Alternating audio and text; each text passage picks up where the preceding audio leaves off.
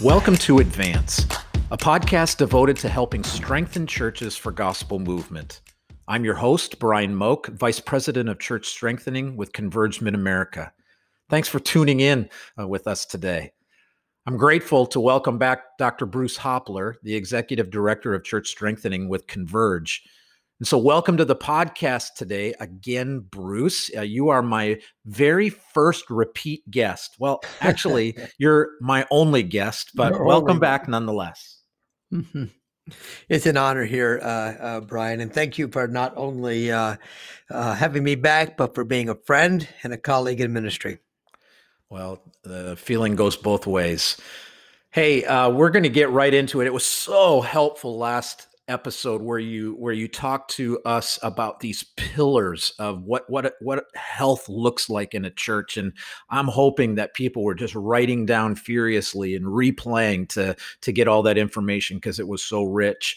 But I thought today we would take a look at another side of this, and that is, how in the world do you evaluate the health of ministries within the church? You know, sometimes you say, well, why are you doing this ministry? Well, because we've always done it this way. No, but how is it working? Well, I don't know. We've just always done it this way.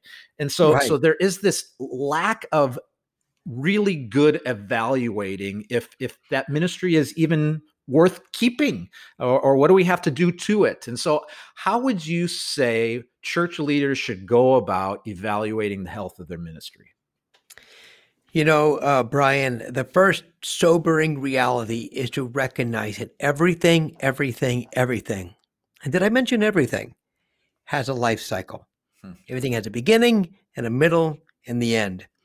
Even the New Testament churches had a life cycle. They're not around anymore. There's no shame in the fact that things have a beginning and a middle and an ending. That is a part of a natural reality. So if we were to take that life cycle and design it in the shape of a bell curve, I'm going to need the audience to have a little bit of imagination. Picture in your mind a bell curve. We begin to start plotting all the different ministries according to the life cycle, the bell, where they are on the bell curve. That's good. I'm sure a lot of people have heard about this life cycle of a church or life cycle of a ministry, and I know that George Bullard is sort of the famous one for coming up with that sort of concept. But I know yours is a little bit different. We've talked about it before, and I think yours is a little simpler. I like it, and so I thought, man, it would just be great. Explain to us, how does that bell curve actually work? Sure. So again, you're picturing in your mind a bell curve. In fact, don't picture it in your mind. Get out a sheet of paper right now and draw it. I think that'll make it a lot easier. And then draw in it, create it into 4 different quadrants. Have a horizontal line going from left to right in the middle of it. And then down the center, you'll have a vertical line going from top to bottom. So now you have your bell curve in 4 different quadrants. Picture with me, or point on your paper, your bottom left-hand quadrant. This is where the bell curve begins. We're going to call that section accelerating. These are ministries that are accelerating. There's usually 2 different types of ministries that fit here, Brian. One is your brand new ministries. These are ones that you've got started for some good reason, oftentimes with outsiders in mind. You're thinking about maybe a way to reach people in a new way, or to help people in a uniqueness. Or they are ministries that you felt like, hey, this is the value, this is good, but we've had to totally reinvent it. Again, this is not minor tweaks. Let's say, for example, your children's ministry. We've had that forever. But you decided, no, we're going to totally redesign it. So now it is in the accelerating phase. The next quadrant, we're going to go straight up. This is the top left-hand corner. This is your booming phase. This is when it's on top of its game. This is when it is doing at its best. And we'll talk a little bit later about how to lead a booming ministry, but just for now, these are areas of your ministry that you feel like that they're under prime.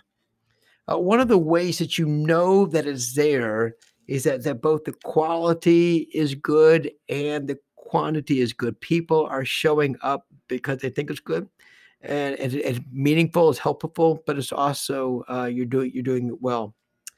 At the top of the bell curve has a very different view for a leader versus a regular attender. The regular attender will be at the top of the bell curve and say, "This is good. This is the best. Don't change a thing. Let's pitch our tents here." But a leader will know, no, we are about to go down the roller coaster ride here, and you're going to beginning to go into the next area. So again, it's a very different kind of leadership. So the top right-hand corner, where the bell curve starts to go down, we call that decelerating. And this is when you start to identify that a ministry is good. In fact, it's maybe in some ways as good as it was in booming, but the projection of it is that if we keep doing this the way that it is, it's going down. It's losing some of its freshness, some of its effectiveness. Again, no shame. It doesn't necessarily mean it's a bad leader. It could, but it doesn't necessarily mean that because, as I mentioned before, everything has a life cycle. And so all ministries will go through this, and how you lead through that is very different. Then you get to your bottom right-hand corner. This is when the life cycle is going all the way down. You might plot ministries into this area. We call this tanking. This is an area of ministry. It's just tanking. It is not doing what it needs to do. The quality is not good and the quantity is not good. People aren't showing up for it anymore. But we've just done it, as you mentioned earlier, Brian, because it's what everybody has always done. That's good. And I think at the point where that last quadrant is, we've invested so much time and energy and ownership that it's so hard to let go. Yeah, and draining but it's it's just that ownership issue. And then as you enter any of these different quadrants, I'm sure the way that we lead through them varies a whole lot. You can't lead the same way in every place and in every way. And so how do you lead depending on where you are on that bell curve? You're absolutely spot on there, Brian. Okay, so let's go back to the bell curve. Hopefully, you've been drawing this on a sheet of paper, and we're back to your bottom left-hand quadrant, the one that we identified as accelerating. As a reminder, those are brand new or totally reinvented. These are things that you're doing because you believe it will make a fresh difference in the ministry and reaching people, for the gospel. These kinds of areas, they have a lot of excitement, but they oftentimes lack infrastructure, good leadership, maybe financial support. And what pastors can be guilty of doing is giving someone, say, "I got a great idea, a new idea. Let's start that." And so a bunch of innocent leaders said, "Okay, pastor, you said we're going to do it. Let's do it." And they started. Now the pastor has moved on to something else, but the ministry doesn't have the support that it needs because it's a baby, it's brand new. And so you watch these ministries go up like a weed. They spring up quickly and then they die quickly. And then the pastoral leaders will go back and say, "Well, we told you you could do it, but why didn't you do it?" And they are not getting the support. When you don't lead the accelerating ministries well by asking the question, how do we get it healthy? What does it take to go to the next phase? What kind of resources does it need? What kind of support do the leaders need? What kind of ways that we can help other ministries support this? When you don't do that properly, you will not only watch this thing have a very short life, but you will eventually run away your entrepreneurs, your creative thinkers, because they will discover that you're filled with ideas, but you're not going to support them, and they're just not going to stay around. They're going to go somewhere else where they're going to get support for these areas. So leading them is very different than any other area. Now let's go to the top left-hand corner, the one that we identified as booming. They're still climbing up the life cycle. So these are the ones that you say, hey, they're going really well. Let's not mess with them, right? And maybe that's the truth. But if you decide this is going really well and we want to keep it going well, there are still unique leadership structures here. For example, you might decide, hey, these leaders are really on top of their game. They need more support. If we want to keep this going, we can't let our leaders get burnt out. Or it might be saying, this is so good that we don't want it to, we want it to be kind of our signature thing because we really believe this particular ministry is bringing in more people into the church, leading more people to Christ. It is a clear identity marker as to who we are. So you might say, let's double ramp it.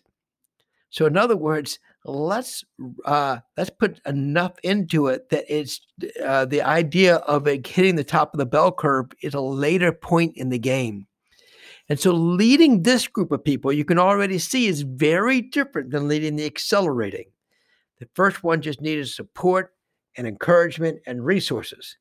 The booming is how do you set it up strong? Now we told you when you go to the top of the bell curve, that's a different kind of leadership. That's one of the harder forms of leadership because from the perspective of the church, everything is great. And you realize, no, we gotta restart rethinking some of these things to stay on top of our game. So when you go to decelerating, Brian, can you imagine if you go partway down the decelerating curve, again to the average congregant, it's still pretty good. But the leader, you recognize this is getting in trouble. So there you might do something I call S-curve it. You create an S where you're going from there to accelerating. My point being, it might be time to reinvent the ministry, reinvent it and decide, we got to do this differently. And then, so your focus there is to recognize what structural changes do we need to make?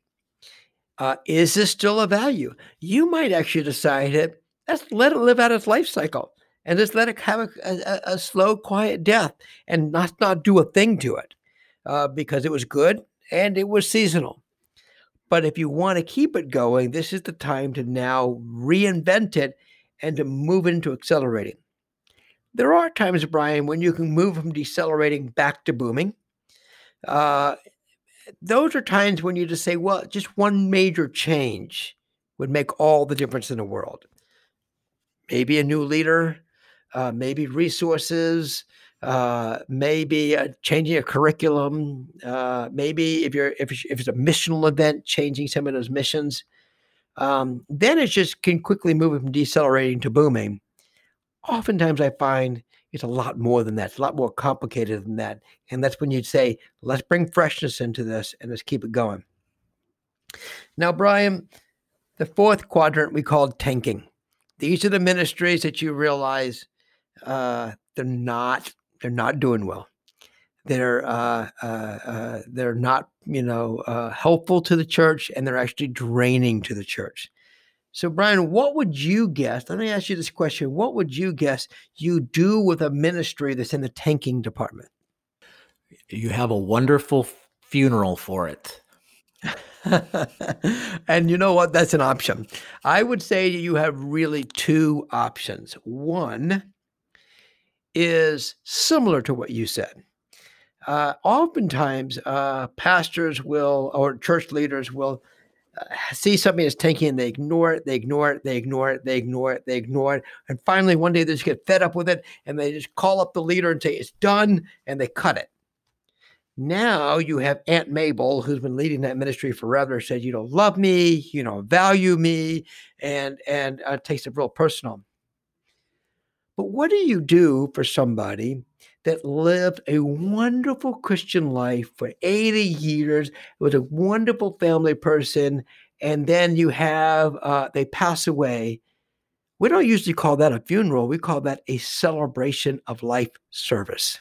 Yeah. So I challenge, when you have a ministry that you know needs to die, quit being reactionary, avoid, and reactionary, and just cut it. Instead, have a celebration of life.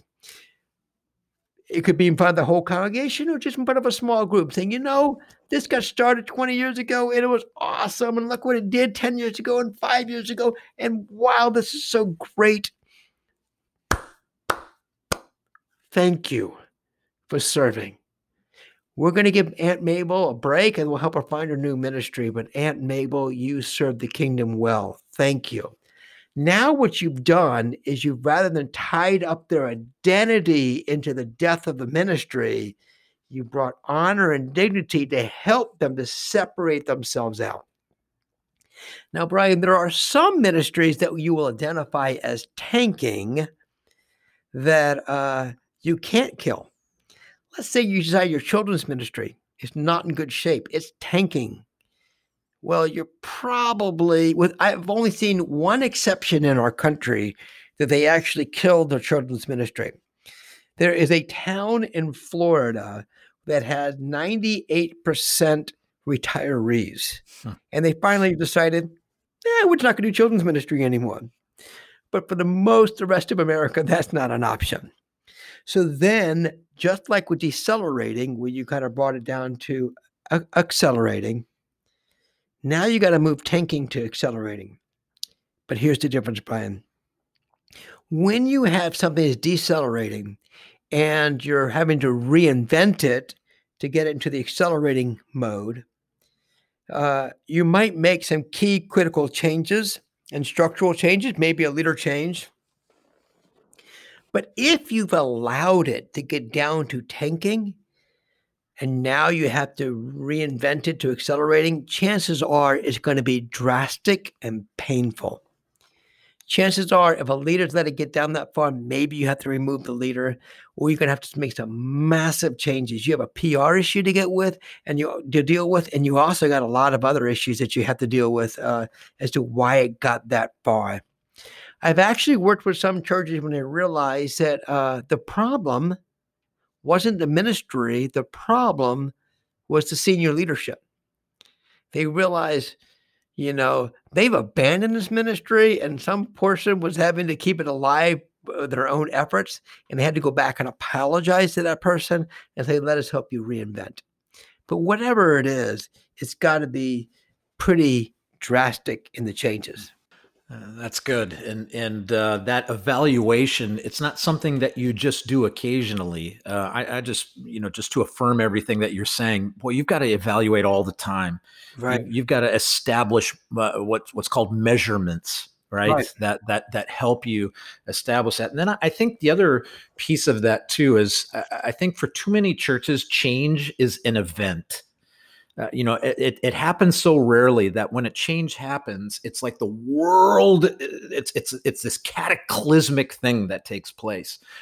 And I think we have to create more in our church cultures that change is not an event. It's just a regular part of what happens around here. Right. I think that's one of the ways we do that. And so I think even the most well-run ministries probably need to make a pretty significant change every 5 to 7 years, just to keep it fresh, just to keep it on that left side of the bell curve. But so all that from a ministry perspective, just real briefly, how does that relate to a church as a whole? Can you use that same bell curve to say, okay, what about our church? Yeah, this is when it gets really sobering. So you've gone through and you plotted all your different ministries, and this is objective and subjective. You get your leaders together in a room, you tell everybody, hey, put your big kid pants on. This is not always a reflection of you because everything has a life cycle. And so you begin to see some that are accelerating, some that are booming, some are decelerating, and some are tanking. And by the way, if you've gone through this whole process and you don't have any that are tanking, chances are you're just not being honest enough with yourself. So you begin to look at that. Then you go back and look and say, okay, now here's a $1 million question. Where does our church fit on this bell curve? Everything has a life cycle. And so now you begin to ask the question, say, boy, we have a lot in the decelerating section. Our church is probably the cell is probably in a decelerating. We need to reinvent a lot of what we do. And so so I would say after you look at all those different things, I think it's critical and sobering and honest to ask, where is your church and the life cycle, and what kind of leadership does it need overall? Yeah, I think that's also the time where it really becomes critical to get that outside help, because it's hard when you're in the middle of it to see all of that objectively, and it is difficult. There's It nothing is. fun about it, but I've heard churches that are in that position say, "Oh, I wish we'd have dealt with this earlier in the bell curve, Right, right, right, because now we've run out of runway, so to right. speak." Yeah, And yeah. so again, that outside help, and I know that you gave out your website and your email last time, but you do a lot of coaching and consulting with churches, and so why don't you just, if people want to get in touch with you about having some coaching or consulting, how could they get in touch with you that way? Thanks, Brian. It is such an honor for me to coach pastors or teams or churches to help them to identify where their challenge areas are and then figure out what healthy looks like, whether it's through a strat ops or strategic planning or just coaching. So there's really two ways to get a hold of me, Brian. One is just through my email, Bruce Hopler, BruceHopler @converge.org, or my personal website, dochopconsulting.com, DOCHOP consulting.com. Yeah, I'd love to hear from you. Bruce, thanks again for being here and for sort of kicking us off with these sort of big 30,000-foot issues surrounding church health. As I want to do in every episode, would you mind closing us with a word of prayer? Be honored. Heavenly Father, we thank you that you are the inventor of life and that you are the source of all life. And Father, as we're evaluating our different ministries and we're evaluating our church, we do that because we want to be most effective for the kingdom. And so, Father, I just pray that you would lead each and every church that's listening, that they would have the humility to constantly evaluate and having the willingness to say, Lord, we want to serve you in the best way that we can. Through Jesus Christ we pray. Amen. Amen. Thanks so much. Hey, I want to encourage you to tune into our next episode. I'm going to be welcoming one of our pastors in Converge Mid-America. His name is Pastor Jeff Dryden. He's pastor of a multi-campus ministry in Sawyer, Michigan. And we're going to be discussing the critical role that preaching plays in a healthy church. Thanks so much for joining us. And as always, make sure you subscribe to this channel and check out our website, advancethechurch.org. Advance Podcast is a ministry of Converge Mid-America. Our mission is to start and strengthen churches that exalt the name of Jesus Christ together. If you'd like to learn more about Converge Mid-America, visit our website, convergemitamerica.org.